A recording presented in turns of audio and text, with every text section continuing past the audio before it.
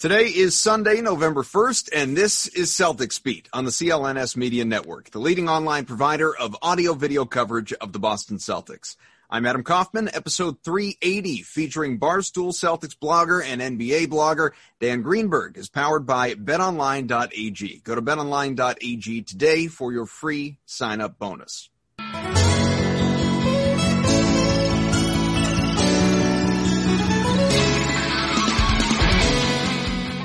All right, everyone, welcome into another new edition of Celtics Beat. Hard to believe it's November and that we don't have real basketball to talk about. But then again, this is a very unusual year when normally we're not talking about real basketball, let alone the NBA Finals happening in August. So, let's all just kind of adjust on the fly, not to mention try and figure out when the hell this next season is going to start. Whole lot of debate. Maybe it's next month. Maybe it's the month after. We will find out. Adam Kaufman with you, along with, of course, Evan Valenti, who you've come to know very well by now. And we bring in, for the first time on this show, at least when I have been hosting, Dan Greenberg. You know him as, Barstool Greenie. The man has obviously been around the block. Once upon a time, a bit of an unknown. He's burst onto the scene. You can always find his videos, his blogs, his coarse language on social media. Make sure you give him a follow. Dan, what's going on, buddy?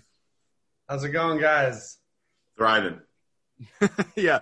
If for those watching, not listening, I'm sure most people listening, but if you are viewing us chatting here, you can see that Evan is still in the Halloween spirit, which is great to see, by the way.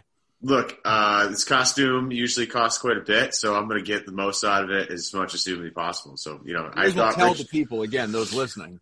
Yeah, Richie Tenenbaum is the inspiration this year because I had the COVID hair and I haven't got a haircut since February, so I figured I'd incorporate it into the costume. So I had three finalists. We had Richie Tenenbaum, we had Bradley Cooper from The Hangover. I think his name is Phil, right? And then the last one, which has been really easy to do, was John Wick. I thought Wick would have been a really solid one with the hair I got going on and the beard at the same time. I think we could have figured out that one, but I thought Tenenbaum was more obscure, and that tends to skew my direction. So, and as opposed to like leading men like Bradley Cooper and Keanu Reeves. Yeah, right, exactly. I went Luke Wilson in a Wes Anderson movie, which is definitely right up everybody's alley for sure. That's good self-awareness, Yeah, yeah, right. Did you do anything for Halloween there, Greenie? No, I just hung out with my two monsters, my two dogs, had some candy. Pretty mellow in my old age of 33. So yeah, that's okay. That's we appreciate anyone out there that's keeping this safe and socially distant and self-aware. Unlike all the people that are putting Instagram stories out at parties playing beer pong. Really appreciate all those people and setting us back, years at a time probably. But let's dive more into you real quick, because I think, again, you're a well-known commodity for among those who follow the Celtics, obviously, and your videos in particular are probably a place that really, I'm guessing, grew your social media audience, and obviously people have followed on from there. But how would you, as someone who, I don't know if I'm even using the word loosely here, but covers the Celtics, because you're not like a reporter, a journalist, you're more of a social media personality. How would you describe yourself? With regard to your coverage, not you as a person specifically. Well, they're one and the same, because really the Celtics are pretty much all I care about in the world. So I would describe myself as like, the voice of an everyday fan that just has access to a fairly large website and just sort of, I'm passionate. I sort of try to just tell how I feel in that moment.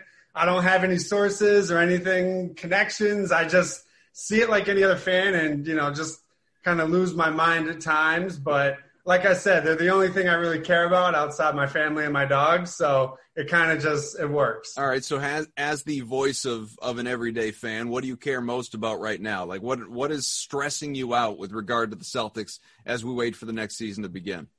Well, if just today, I don't know if you realized, but today was the 1-year anniversary of Jason Tatum's game winner over the Knicks. So seeing all those highlights, I put the video out myself. It's, I twisted the knife myself, given, the wounds that are still pretty fresh for how the season ended. But I think I'm like everybody else. I'm just itching for them to start. I want to see what, moves we hear about that they never end up making in free agency. I want to see what they do with the draft and if Ainge finally, trades some picks. But, I'm not as doom and gloom as I think as a lot of people are, given how the season ended. But, I tend to be overly optimistic at times to my own fault.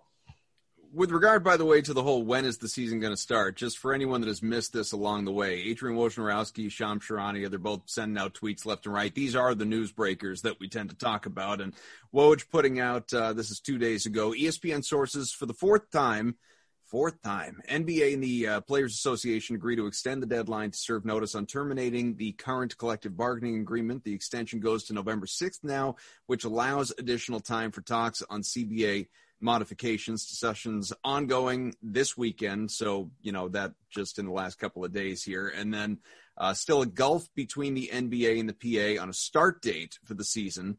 NBA wants pre-Christmas, the PA still preferring mid-January, maybe right around Martin Luther King Day, which has been widely reported. Economic issues remain significant, including escrow withholding on player salaries with revenue down because of no fans. So again, we're not guys that are, we have inside information with regard to reporting like when ultimately this is going to happen. When they came out with the date, though, Dan, of January 18th, Martin Luther King Day, that made a lot of sense to me. Like December 1st, back when that was out there, when Adam Silver, commissioner of the NBA, put that out there, I never believed that for a second. Even when they said Christmas Day, let's start Christmas, that seemed early to me. And then you get into mid to late January, that started to make some sense. Just in regard to, I know not every team went into the bubble clearly, but those who did and those who went deep into the playoffs, like the teams that, just wrapped up the finals not long ago, the Lakers and Heat, you got to give them some type of an off season, some type of a gap. And I know they want to get underway and they want to have as full a season as possible. And there are reports out there of a 72-game season, and all of that still is up for debate. And, can we get done in time for guys to participate in the Olympics? Is there going to be a midseason tournament? Do we put out the first half schedule and then feel everything out and a second half schedule? We're going to go in the bubble. Are we going to be in home arenas? When are fans going to be allowed in? There are so many things that nobody has the answers to. I don't, and I have felt this way for a while. I continue to feel this way. December to me just seems very unrealistic. I think we're looking at January 1, best case scenario. But how do you view this with regard to when this thing is going to tip off? Yeah, it's really interesting because if you remember dating back to when the bubble was going on and they asked Adam Silver about, a pre-January deadline, he was very quick to sort of shut that down. Then I don't know what happened. Maybe it was the final revenue numbers came in or the TV partners were putting pressure on him. Now all of a sudden you heard about this pre-Christmas date, which then Mark Stein a few weeks later said training camps would open on December 1st.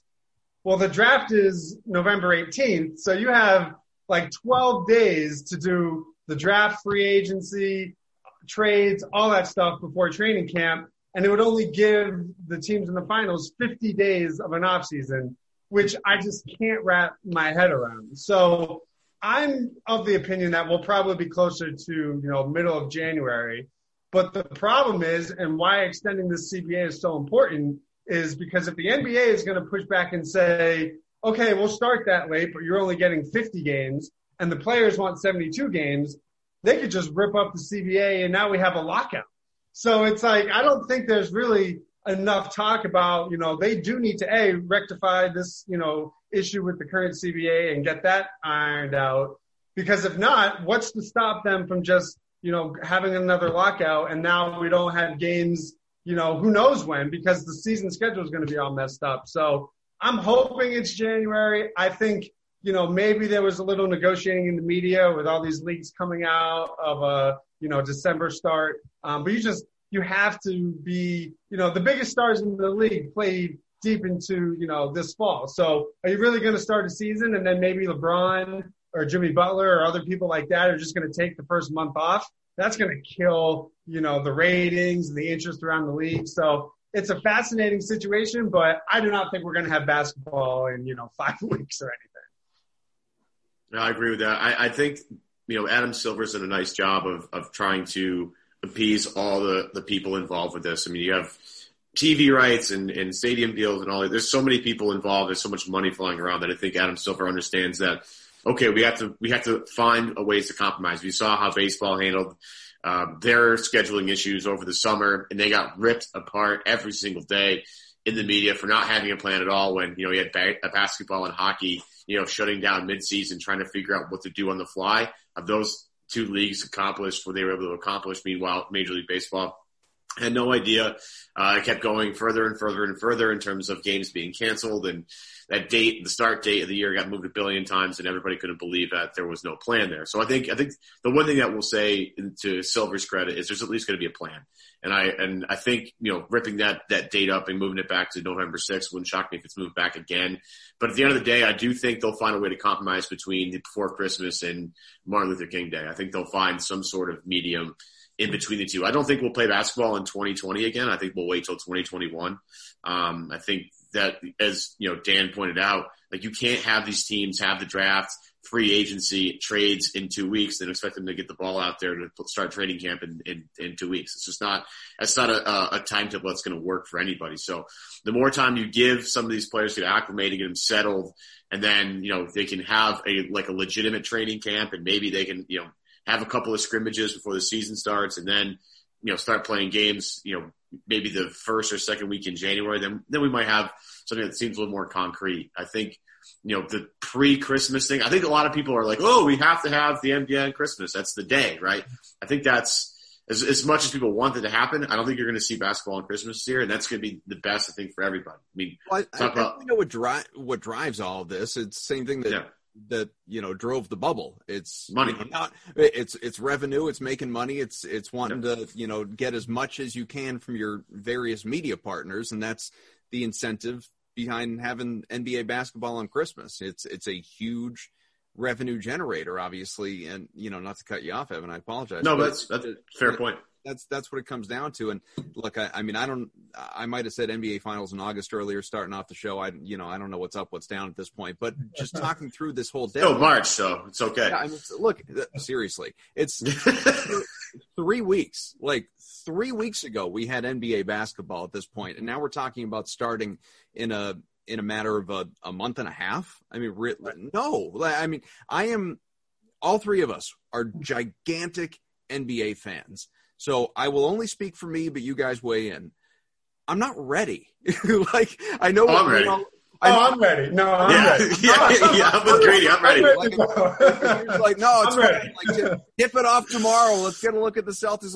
We're ready. I'm not ready. Maybe it's just because September was in October too, the start of this month, or last month, I guess at this point, it's November 1st, but we're just so insane with regard to the influx and return of sports. And, we'll never have a period of time theoretically like that again, obviously all brought on by the pandemic and not having anything for a period of 4 months to now we're okay. It's baseball's done. The World Series is complete. It's really, all due respect to PGA and UFC. It's really just NFL right now, and will be for the next little while. I'm good waiting for New Year's for the NBA. I don't need it tomorrow. You know what I mean? But I don't know. Maybe it's just me. Yeah, I mean, I don't know. I watched the Patriots today, and I'm just looking at my calendar being like, when did the Celtics tip off? What's going on here? That's fair. We're used to them being better. Yeah, but I just think it's a situation where, you have to think about the teams that didn't make the bubble and haven't played in, 8 months already. Right. Is it really fair to them to I guess as long as you could open up some sort of practice and training camp, I don't see the difference of just letting them get scrimmages in and get familiar with it. But, I just think when the high profile teams in this league, barring the Clippers who sort of choked, but you have all these high name, big power teams make deep runs in the playoffs. If you want a good product, it was already pretty apparent last year that nobody really cared about the load management rules, and everyone will just come up with some sort of designation. How is the league going to force a team that made a deep run to play their main guys in the first month of a season when they've only had, a month and a half break? I just think Adam Silver is a realist, and he'll say, what good is it if, no one's going to watch a Chicago, Pelicans game in October, but, everyone would watch a Laker game. And then if LeBron's not playing or Anthony Davis isn't playing, that's not going to help in terms of the ratings and the revenue and all that. So I can't see him pulling the trigger. Maybe they have some sort of early preseason scrimmages for the teams that didn't make the bubble or something. I think he'll come up with another solution to address those guys, but not rush back into it when, it's too early. Yeah, I don't know what the right move is because to your point about that, there have been reports out there, and I don't remember who had them, but if they really start this in December and guys like LeBron and other high-profile guys that went deep into the playoffs and that say, have fun, we're not going to play the first month of the year because we are not physically ready to come back for that and play at our best. Like, never mind playing every once in a while and load management, yada, yada. Like, we're straight up not playing the first month plus of the year. Silver can't allow that. There's no universe in which the league can start with those guys just outwardly saying, we're not going to go yet. They couldn't. They wouldn't, start off that way. But then you do have all these other guys, these teams, like you said, that weren't even in the bubble that, there were the reports initially that they were going to do kind of that second bubble just to allow those guys to go and stay in shape and all that. And that never really materialized. And I'm still not sure that guys aren't going to wind up back in a bubble environment again. I think one of the things, and this, none of us are doctors or scientists, and we're not going to pretend to be either, but I think one of the great unknowns, obviously, is the potential for this second wave. And we're still very much in the first wave of this thing, the coronavirus and the pandemic, and numbers are, shooting back up again, depending on where you are in the country. Certainly in New England and Massachusetts, they're a hell of a lot higher than they were a few weeks ago, and around the country for that matter as well, even though it seems like in places like Florida, you can do whatever the hell you want. You can have full stadiums. So it's not everyone is on the same page. But if this second wave ends up happening, or there's just that confusion between, is it the coronavirus? Is it the flu? Is it just regular cold symptoms of the winter? Nobody has a clue what it is they're experiencing. I'm not sure these teams can even enter a situation where they're ready to begin the season in their respective stadiums anyway. Certainly not with fans there, but I mean, it was a disaster there for baseball for a little while, and they figured it out eventually and then got into a bubble and everything was fine until Justin Turner decided to be and then you had like NFL, kind of the entire Raiders offensive line was on the COVID list. That's the thing. Like, NFL's kind of a cluster fudge right now. Like, that's by no means ironed itself out. So I don't see how Adam Silver can look at this. And I think he's done a phenomenal job. We'd all agree on that with, where they were to where they are now, and just sort of shepherding in this whole thing. But I don't see how they can be comfortable preparing to start a season in the next month and a half. Right, and that's the thing, right? We're talking about a start date, but we don't even know where the games would even be played. I think, at least personally, I was very impressed with how flawless the bubble, was able to be pulled off, right? You had a couple guys cross the line for like some takeout and stuff like that, but, the reason it was so wings successful wings are good. Is because they were able to get everybody to buy in this little ecosystem. I don't think they're going to start next season in Walt Disney World. So, how are you going to then convert an entire league? I feel like we would have been hearing about the plans already if they were going to have everything ready to go the first week of December in a bubble site location. So the fact that we don't even know for sure if it's going to be like in the major leagues where you're going to be able to go from stadium to stadium, but then, you're just trusting, I guess, like what baseball did, is that you don't have an outbreak. But I can't see a situation where you have teams playing different number of games.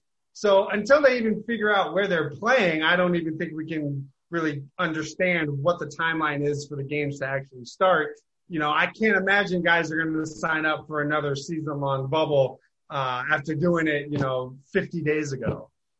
Let's talk a little Gordon Hayward while we've got. Well, hang on. Before we move on here, are we totally discounting the idea of a season starts in a bubble where it's, maybe two locations instead of one, where you split in different conferences, where you have maybe a month to give some people some more time to maybe figure out logistically how to figure this out? Like, I wouldn't totally discount an entire season long bubble. There's no way anybody could do that. I think that's asking too much. But could we start the season in a month or 6 weeks in a bubble?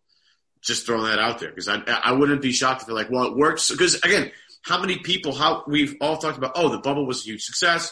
The basketball was the purest sense of basketball we've had in a long time. You didn't have these travel days where guys are exhausted because they're all staying in one place.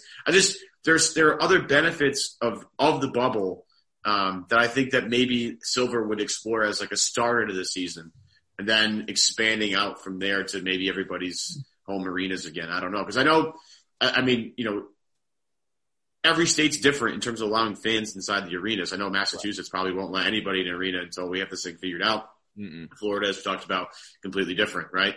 So I wouldn't be shocked if it gives them a buffer zone to figure out how to handle these stadiums all around the country, to figure out, okay, maybe we can buy some time until February, and then maybe we can start allowing a few people into all the stadiums. Because I know, again, like, having fans is a big part of the game, and I know NBA is committed to maybe finding a way to get fans into the stadiums, but they have to be able to do it safely, and I'm not sure if we're quite there yet.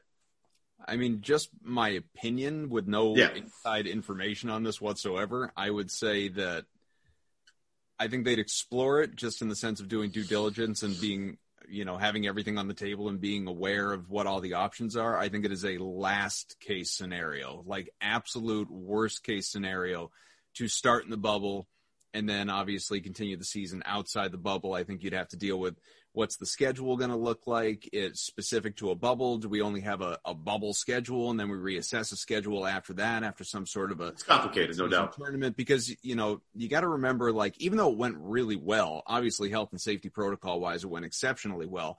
Couldn't have gone better. I mean, there were 0 positive cases of the virus, but players didn't like it. They didn't want to be there. They missed their families. They missed home. I'm sure they liked not traveling. That part was probably pretty convenient, but just life inside the bubble, outside of bonding and all of that was, I think it was kind of a nuisance to them. And obviously everything else going on in the world with regard to Black Lives Matter and so many other things that we haven't touched on as it concerns that, where some of these players may not even want to come back and play just yet while everything is still such a mess in the world. But that's a whole other conversation. I just don't think the bubble is on the table right now in the sense of, like, I think there's column A, what do we want to do and what's feasible and what's realistic. And then there's column B, like, where could we land if we absolutely have to? And that's where the bubble is. But that's what I think. I don't know about you, Dan.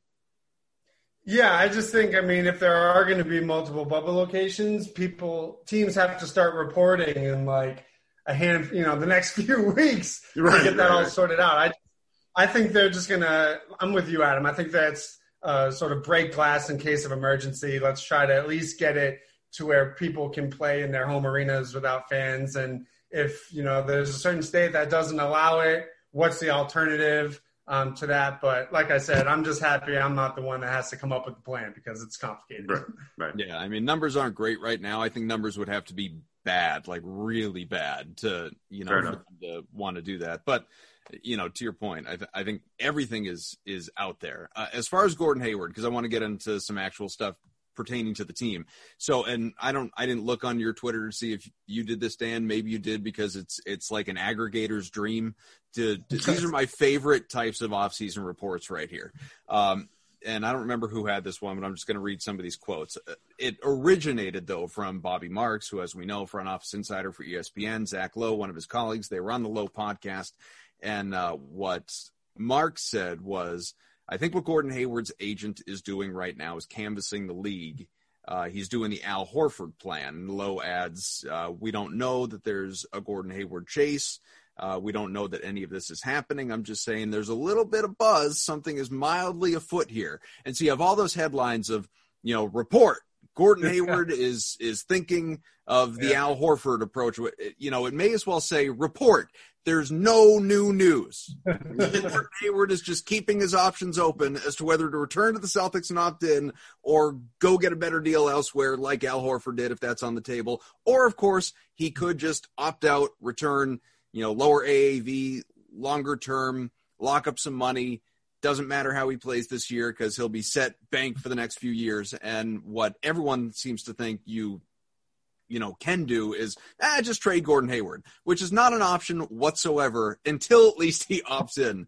And, then at that point in time, sure, you could ship him out if you want to, but you can't just say, Gordon, we're going to get rid of you. Cool. I'm just going to leave then. Like, you're going to just send me somewhere. So the whole Gordon Hayward dynamic of this offseason, and something we're going to really, explore here within this show, is really, I'm not going to call it fascinating, but it's interesting. It's really interesting because it's the biggest sort of off-season wild card to what next year looks like for them with regard to roster construction. So, just what are your thoughts on the whole situation? How do you think it plays out? What do you think should be Danny Ainge's goal here? Yeah, I mean, I think actually I know. I spend way too much of my day trying to convince people that Gordon Hayward is actually good at basketball and should actually be on this team and actually makes them better. The stuff with Zach Lowe just makes me so mad because, he's like, oh, there's nothing going on, but there may be. And it's just like, it's one thing if there's just a random blogger like me says it, where like he's like a somebody. So really there's no information, but he's trying to make it. Maybe there is, maybe there isn't. I just look at it like this. There's really only two scenarios in where you have to trade Gordon Hayward. The first is if he goes up to Ainge and he says, you know what? Like, I just need a fresh start. I'm going to opt out. I don't want to come back. At least get something for me. Okay, fine. In that instance, you have to trade him because you can't just lose him for nothing. The second is if he opts in to his contract for $30+ million, and then you get to the trade deadline and they find out that he's not going to sign an extension. You have to trade him at the deadline. It's just like with Anthony Davis. It's just like anybody that's on an expiring deal that you're not going to be able to retain. You have to flip him. Like Kyrie. Like Kyrie Irving should have been.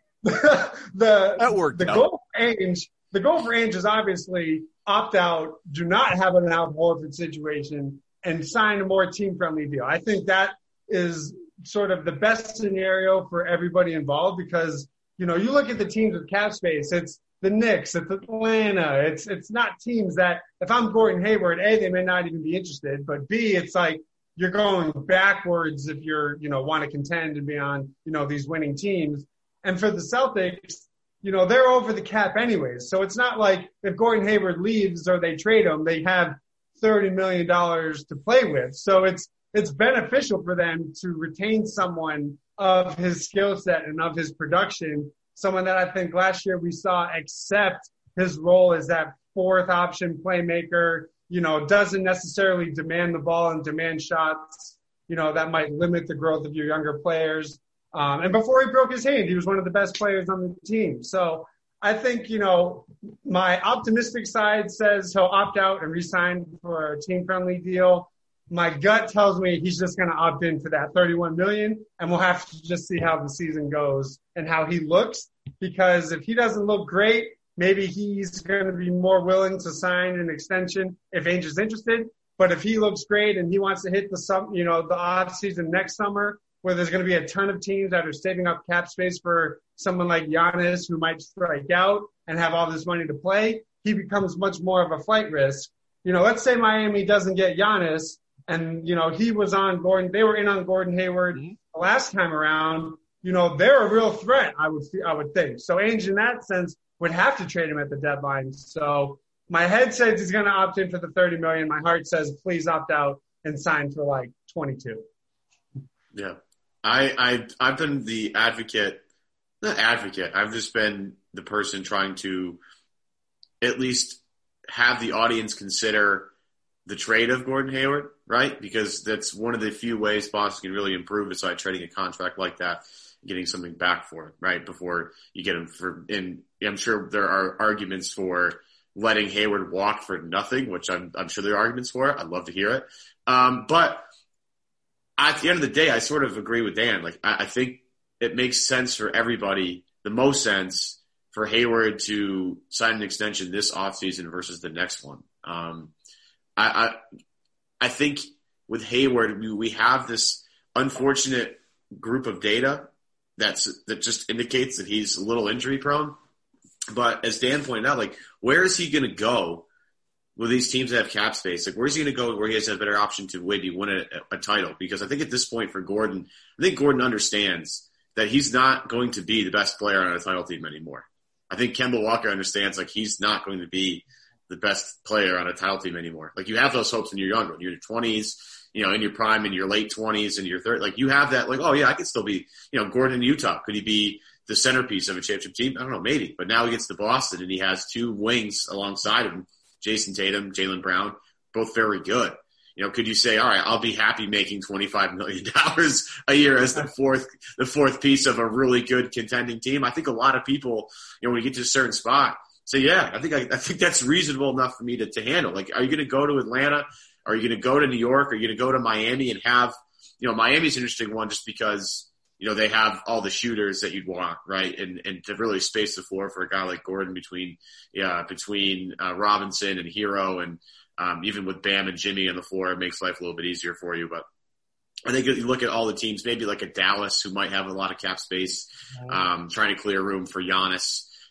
There's going to be a couple other teams involved as well, but like at the end of the day, does it make sense for Gordon to leave Boston, a place where he's comfortable with? He knows the coach.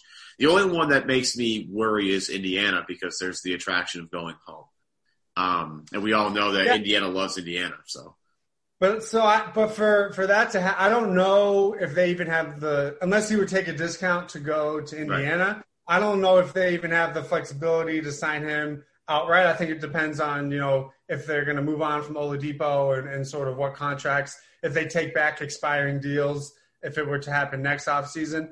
I just look at how the Celtics are constructed. And if you're worried about Kemba Walker's knee, they don't really have a backup point guard on the roster outside of Marcus Smart, with Brad Wanamaker's, pending free agency. I'm more inclined to say, like, this team needs him for his playmaking, his ball handling. If Kemba's knee were to flare up or they have to be, sort of cautious with him, you can run the offense through Gordon Hayward. So I think fans are frustrated because he landed on someone's foot and his finger got jammed in, LaMarcus Aldridge's jersey and he broke his hand. But, when I look at his NBA career, he's a guy who plays 78 plus games. I'm not going to, get bent out of shape because the guy's pinky gets, bent in a crazy direction. That's just a freak thing to me. And I look at what he gives them in terms of how they play and the spacing he provides. And, obviously he came back a little too early on his ankle against Miami. He missed that bunny layup in Game 6. Like, he has some brutal, brutal moments. But I just think the ceiling of what he gives this team potential-wise when he's healthy is, every Celtic fan should want that because if he's gone, every single person who didn't want Gordon Hayward on this team is going to be begging for the things that he gives them. They're going to need, where's the playmaking? Where's the, the versatility on the wing? Well, you had it in Gordon Hayward and you let him go. So they need to bring him back. Simmons throughout this trade, I want to get both your opinions on it because I've kind of just asked friends that are Celtics fans about this. The idea was Hayward 14, and if you had to add a pick, you could with one of the other two first-rounders Celtics have, to trade up to 7 with Detroit, because I think Detroit's 7, the Knicks are 8, up to 7 for the 7th pick, and Blake Griffin. Who says no? Yeah. So Hayward in the 14th for Blake in the 7th? Yeah. I think Danny says no to that. I think Ainge says no, because I think Blake has 3 or 4 more years left on that deal, right? I think it might be 2, but you're talking about a guy with knee problems that are pretty chronic. Different story. So he's someone, right? He's someone where I don't consider his injuries freak injuries, right? No. He's a guy that has, who I would consider more injury prone. But I guess it would depend on who's there at 7, right? Is it Killian Hayes? Is it, the center from USC? So I think that might have to play into it. But I think Ainge probably says no without knowing any of that info. Greeny, we're going to let you go on that, but appreciate you hopping on. I'm sure it won't be the last time before the season does roll around, whenever the hell that's actually going to be. But appreciate you hopping on, giving us your insights, man. Awesome. Thank you, guys. Anytime. Thanks, Dan. Greenberg. Of course, you know him from Barstool. Give him a follow on Twitter. Barstool Greeny is, you can find him and watch the videos and all the takes and read the articles and all that good stuff. Appreciate being joined by Dan. We're going to also bring in a familiar voice and face to these shows in recent weeks as well, since the pandemic's been going on. My buddy Seth Landman, former fantasy writer for ESPN, who has been, this is different actually. Seth, how are you? Good. How are you? Great. So he normally he sits back in the shadows, and we bring him on when it's time, and then it's fresh start. Seth, for the first time, though, has been able to, real-time listen to the show, probably taking copious notes on all the You can things tell just with the grin that he's been taking notes. He's just like, I have to wait 40 minutes for these clowns to get done with Greeny. The crap-eating grin is a staple to his existence. Oh, yeah. But beside that fact, I, kind of like how PTI has Reali as stat guy. You can be our what pissed you off along the way. So before we even get into thoughts, what has angered you in the last 40 minutes? I'm not angry. I just want to say that I wish that all of us would do a little more research about what it means to have Gordon Hayward on the team. We keep talking about these what's the word, playing out the string of what it would mean to sign him to these contracts. You could just do a little bit of math and figure out what it would mean. So let me just explain a couple things to you. Wait, okay? Actually, keep the momentum. I just want to I want to do our ad read, and then we're going to go back to you here. Because I want to remind you folks that, as you well know, it's a Sunday right now. Maybe not while you're listening, but it is actually a Sunday. Football's back, even if you're not at a game this year. Some are, depending on where in the country you are. You can still be in on the action at BetOnline. NFL futures plus 375 for the defending Super Bowl champion Chiefs. The Ravens plus 650, a little bit back, still led by Lamar Jackson. The Bucs in Tampa Bay. Tom Brady has been playing incredible. He's got Antonio Brown now, plus 650 to win a title. Oh, that would be crushing. Steelers, still perfect, right? Coming into the weekend anyway, plus 750. Packers, plus 900. The Patriots, it's getting worse by the day, plus 6,000. But better if you do believe. I just don't know how many believers there are. That number was a little more appealing at plus 2,500, plus 3,500, because it actually, you thought maybe they had a chance to do something. Plus 6,000, that's your indicator that, they may not be able to rally after all. BetOnline, those going the extra mile to make sure you can get in on everything imaginable this season, from game spreads and totals to team, player, and coaching props. BetOnline gives you more options to wager than any place online anywhere. You can get in on their season opening bonuses today and start off wagering to win, division, championship futures, everything that you could possibly want to look at. And don't forget, the election's coming up this week, a couple days from now. That's a whole other can of tomatoes. This is your final chance to lay some coin on who the next president of the United States is going to be. Biden, minus 180. Trump, plus 160. Get in the octagon, fellas. It'd be pretty. Head to BetOnline today. Take advantage of all the great sign-up bonuses. BetOnline, your online sportsbook experts. And in all truth, even if you don't lay money on who the next president is going to be, do us a favor. Do go out and vote. That is important. Regardless of which side you're going with, just, it is your right. Use it. Go vote. Have a role in what direction this country is going to be in. But no soapbox needed. We don't have time for it anyway. Layman, let's go back to your thoughts on why everyone else is dumb and not doing math. Okay. So I just want to go over a couple things. Number one, Gordon Hayward, if he opts in to his deal for this year, will be making $34.2 million, right around there. Okay. The Celtics are at minimum, with the roster they have in place, if that contract is on the books, they are going to be $10 million over the cap. They'll be at $142 million. And over the luxury tax. And we think the luxury tax is going to be $132. So the idea that the team is going to be $10 million over the tax, it's not going to happen. They're not going to do that. They're going to try to duck the tax. I don't know if they'll get all the way under, but they're not going to stay at $10 million over the tax unless they do something unless they're really going all in a big way. So the idea that Greeny was talking about maybe he opts out and signs for 22. I just have a tough time. How many years do you have to give him where that becomes worth it to him? He's going to make $34 million this year. He wouldn't have to do that well on his next contract to make it not worth it for him to opt out. So, and even if you knock that number down to 22, they're still right around the tax and don't have a lot of room to do anything else to the roster at that point. So this is where I start getting into I like some of the trade ideas, the one Evan was talking about the Blake Griffin idea. I think if Hayward opts in, there become some interesting things you can do with that contract. I was making a list of you've heard that Oladipo and Miles Turner rumor, or like I was coming up with some like fake Rudy Gobert trades that I was really into. If the Jazz think that they don't want to re-sign him after next year. Anyway, there's like things you could do with that contract, right?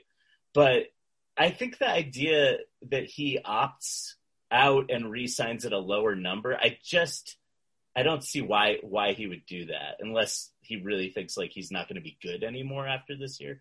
The other thing is, do you want to pay him $23-24 million for each of the next years after this year when they're already going to be taxed anyway with that Tatum max contract that's about to be on the books? So like, I kind of think the team is the team right now with Jalen, Tatum, Smart, and Kemba. Yeah.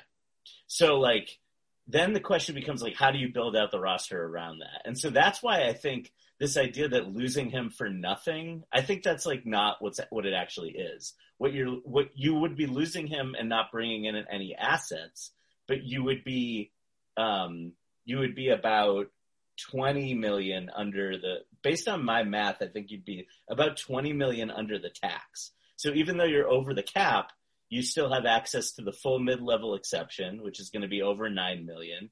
And you still have access to your biannual exception, which is like 3.6 million. So like for one scenario, like I'll just give you an imaginary one. You could tell me what you think of this. But like if he opts out and goes somewhere else, like they're threatening, right? Like that Zach Lowe rumor. Right.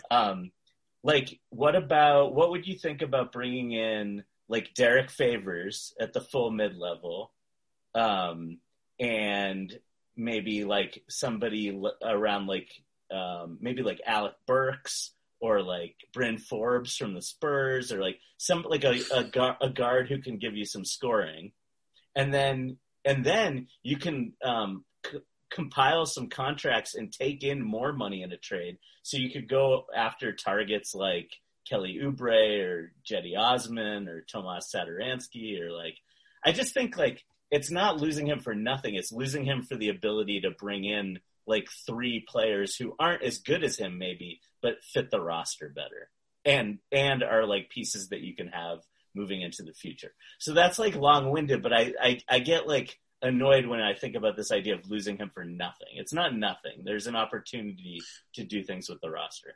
So just to clarify here, this is an option if Hayward opts out and signs somewhere else this year, is what you're saying. Yeah. If he's longer in the books for this. Okay.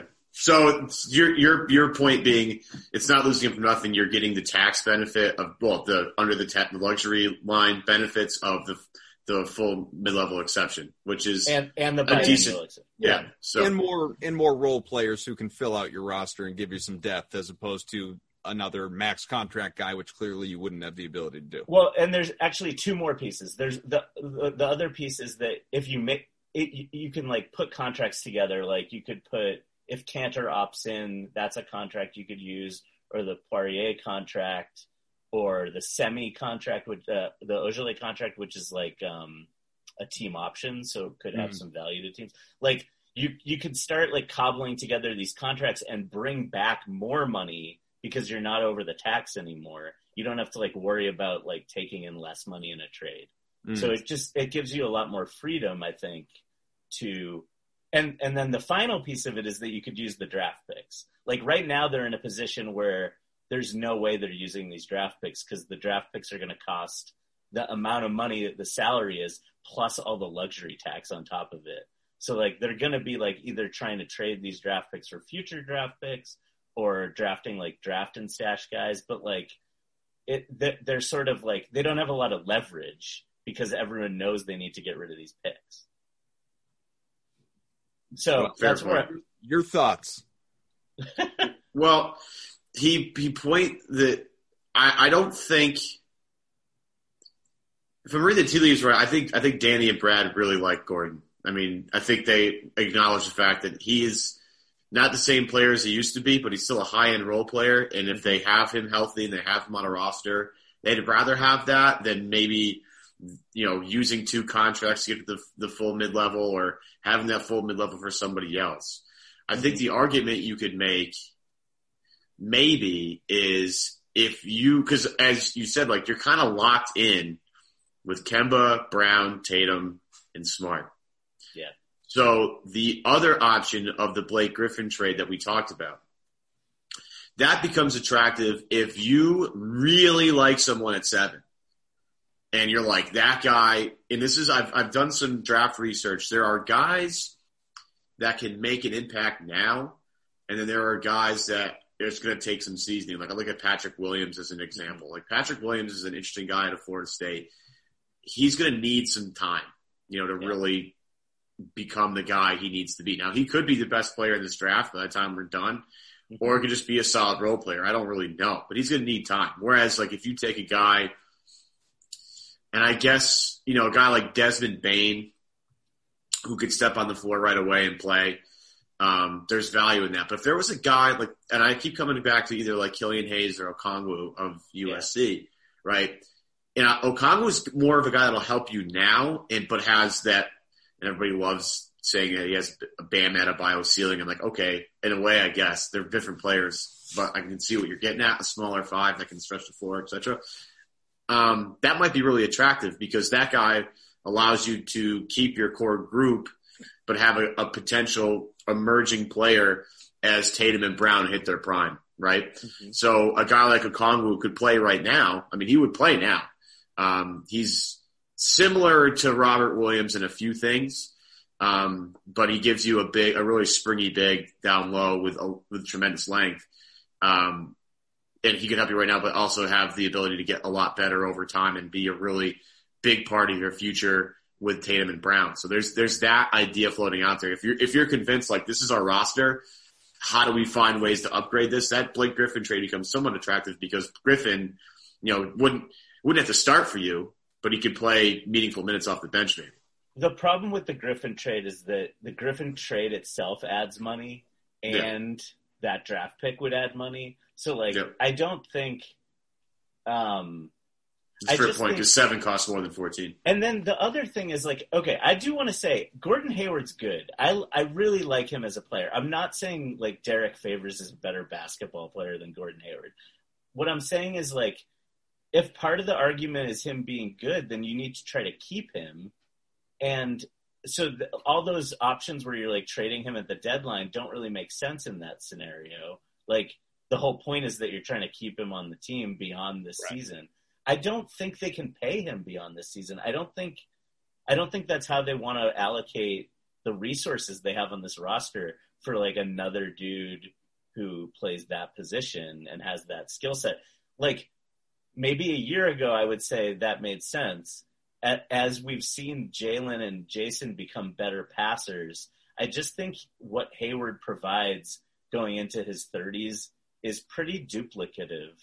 And I don't know. I guess I want to see them use those resources in other ways. I love the idea of them having a reliable bench scorer or another a big who gives you something different than Tice, but is good for 24 minutes a game or something. Someone with the bulk to deal with Embiid a little bit, maybe. Like an Aaron Baines. Well, I love that. Okay, so other names for you to consider if we have money to make some of this stuff happen.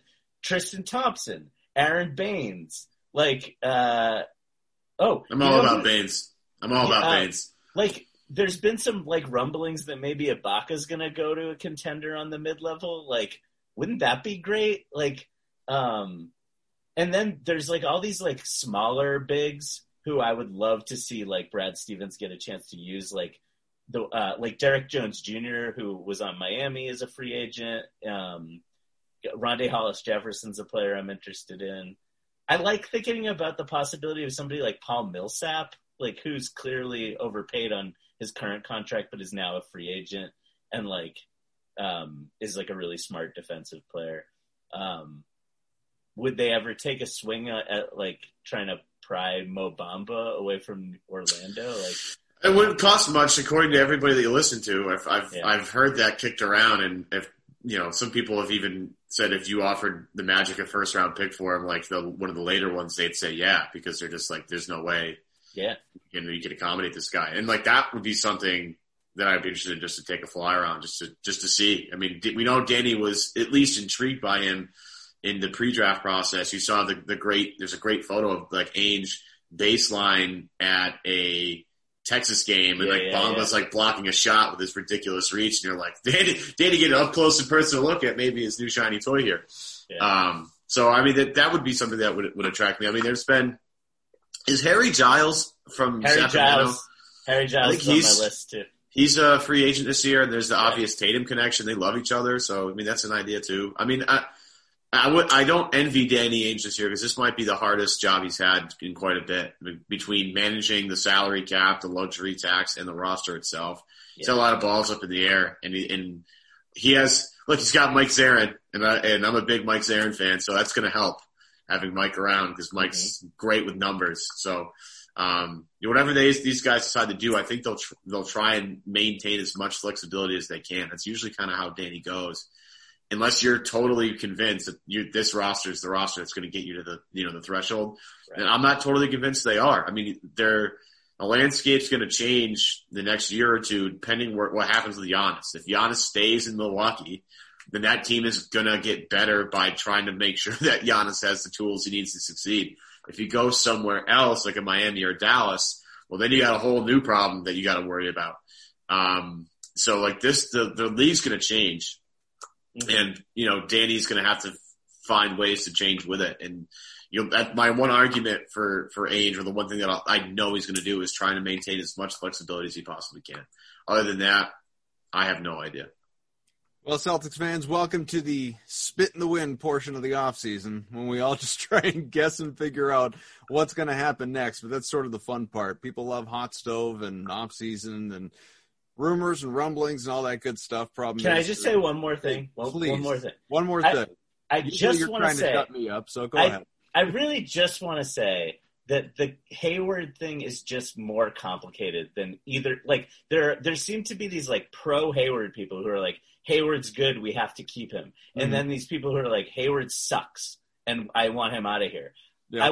The correct place to be on this is Hayward is good, and we need to see maybe there's like better things to do with those resources. Both of those things are true. That's what I want to try to tell you. That doesn't work in today's society. Nope. Kendrick Perkins laughs at your take, by the way. Kirk would laugh at you. It's the worst take. It's the worst take. I know. Carry on. That's what Perk could tell you. Today's show is brought to you by betonline.ag. Go to betonline.ag today for your free sign-up bonus. We greatly appreciate Greeny being on earlier, Lamon obviously hopping back on now that he's, taking a break from his Zoom dating or whatever it is that he's doing. We appreciate you hanging out with us and spitting some Celtics talk and crunching. Jesus, shots fired here. Right? What was that? And Evan coming dressed up. Everybody brought what they needed to, and I'm just here to moderate. So we will do it again coming up sometime during the week or next weekend. Either way, we're glad you're here, and hopefully by that point in time we'll know something, at the very least, maybe when this season is going to begin. Because, again, that fourth CBA discussion deadline, as mentioned earlier, that Woj was putting out there, that is rapidly approaching. So, Seth, thank you. You're welcome. Thank you. Evan, always a pleasure, buddy. Always, buddy. All of you out there for listening, we thank you. Leave a rating, a review on iTunes. It's always appreciated. Or at the very least, just keep on listening and subscribe. Make fun of us in the comments. Yeah. That's good. It's a good way to get our attention. Lord knows the people do it on the YouTube videos that puts out there. So yeah, bring it. Keep doing that. Hey, all we care about is the clicks, man. Just keep make me cry. Go for it. Yeah, I've been making fun of Kaufman for over 30 years. Yeah, at least. Go ahead, give me another reason to cry myself to sleep tonight. We'll talk to you guys later. Thanks.